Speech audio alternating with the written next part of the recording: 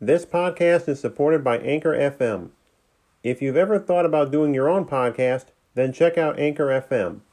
Anchor FM is a free podcast platform that allows you to record and edit your podcast right from your phone or computer.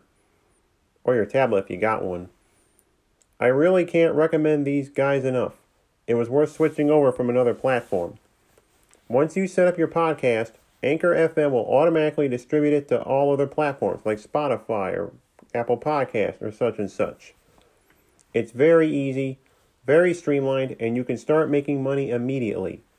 Download the free Anchor app or log on to anchor.fm to get started. This is a Kitty Pod production. This episode contains material that one may find uncomfortable. Listener discretion is advised.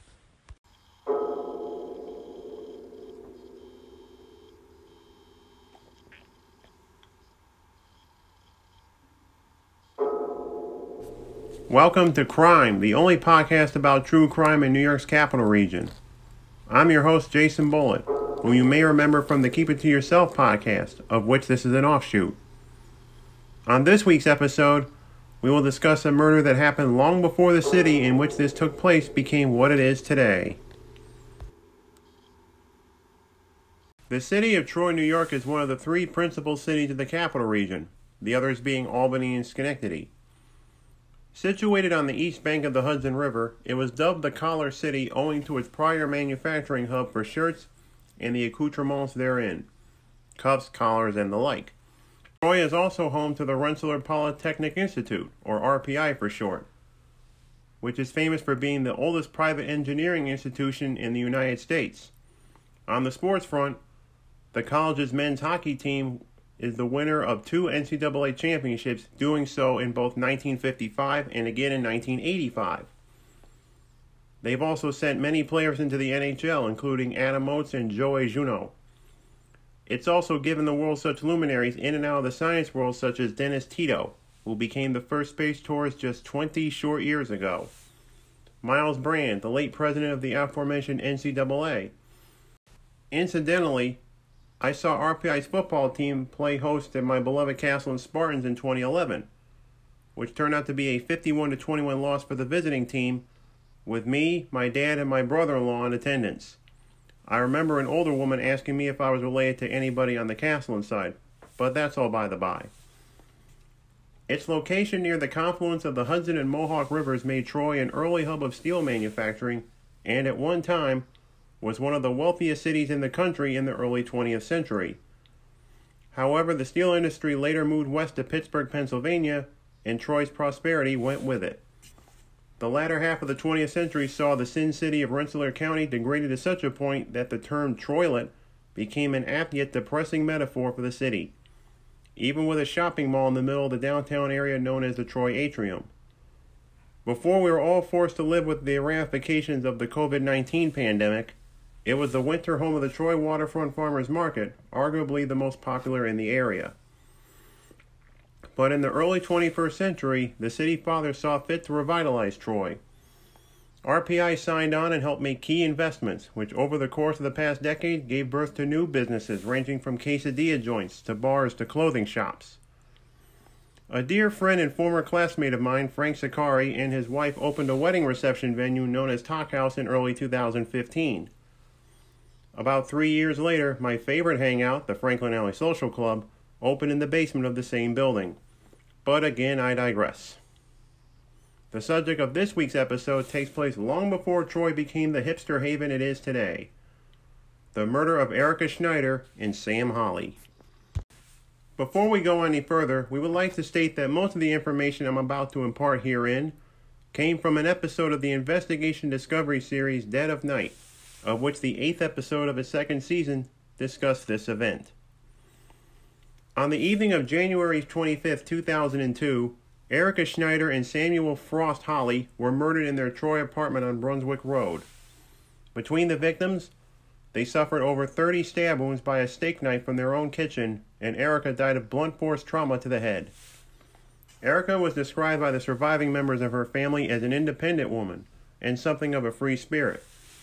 She, a white female, and Holley, an African-American male, had what's known in romantic comedies as a meet-cute at a bus stop when the former was only 16 years of age.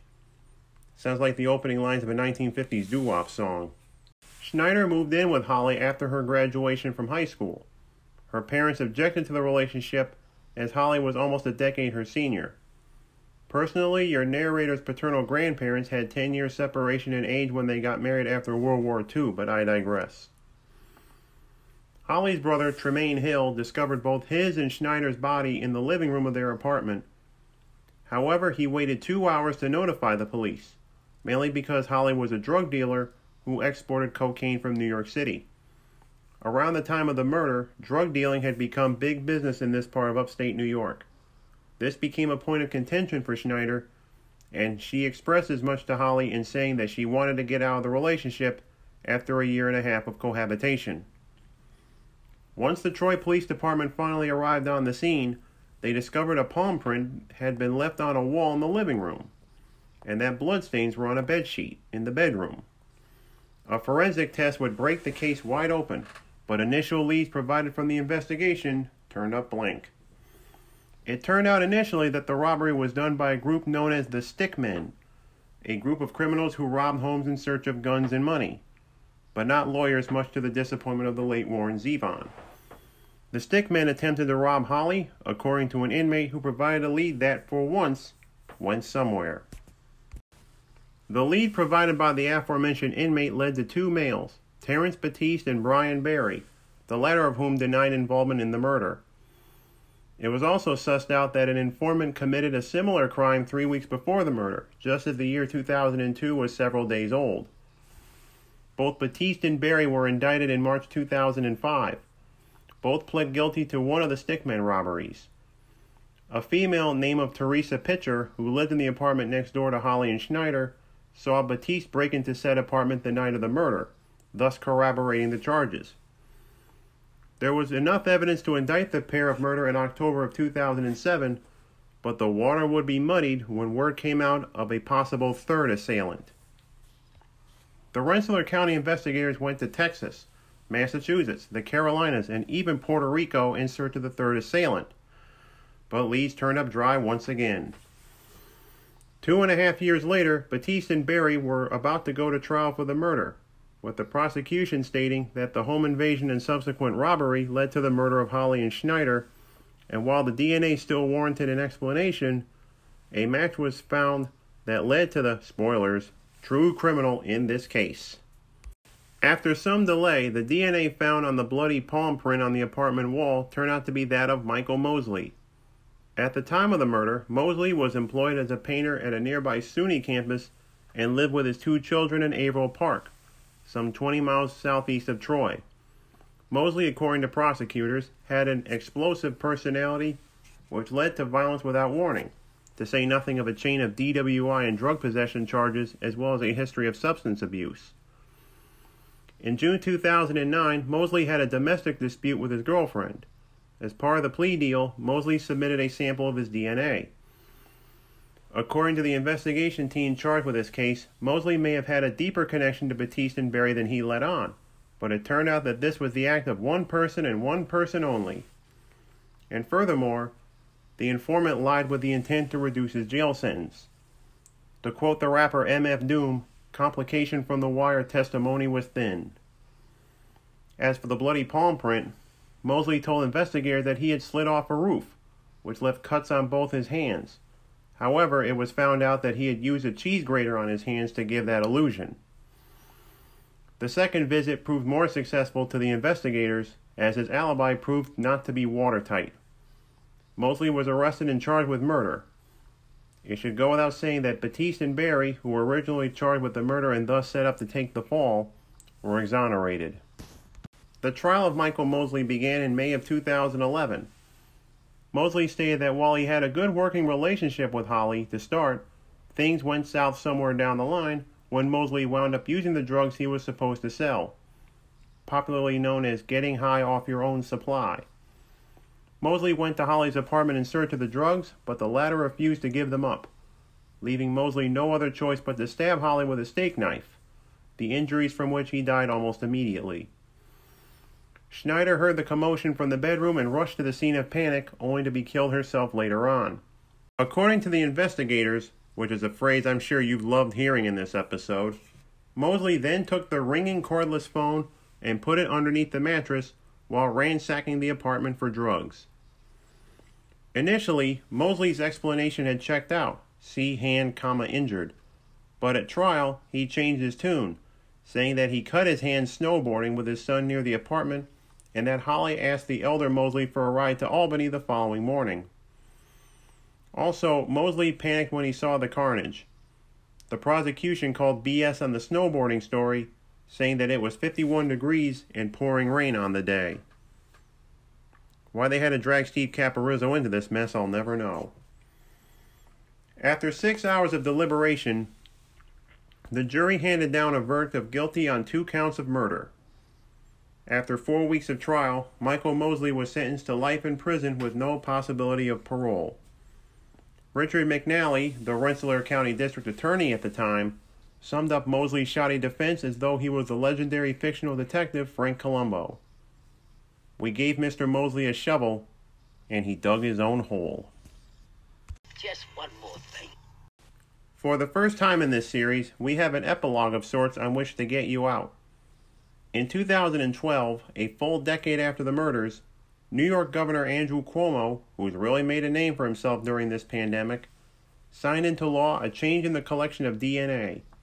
Whereas it was previously made secure only if one was convicted of specific crimes and felonies, such would henceforth be the case in misdemeanor convictions. If the laws today had been on the books at the time of the murders of Erica Schneider and Samuel Holly, a conviction would have been obtained much earlier. Before we end this episode, I have an announcement of coming attractions for this podcast.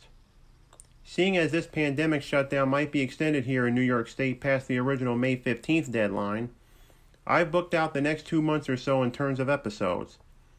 That's because I might be going back to work by the middle of next month, or I might not. You never know.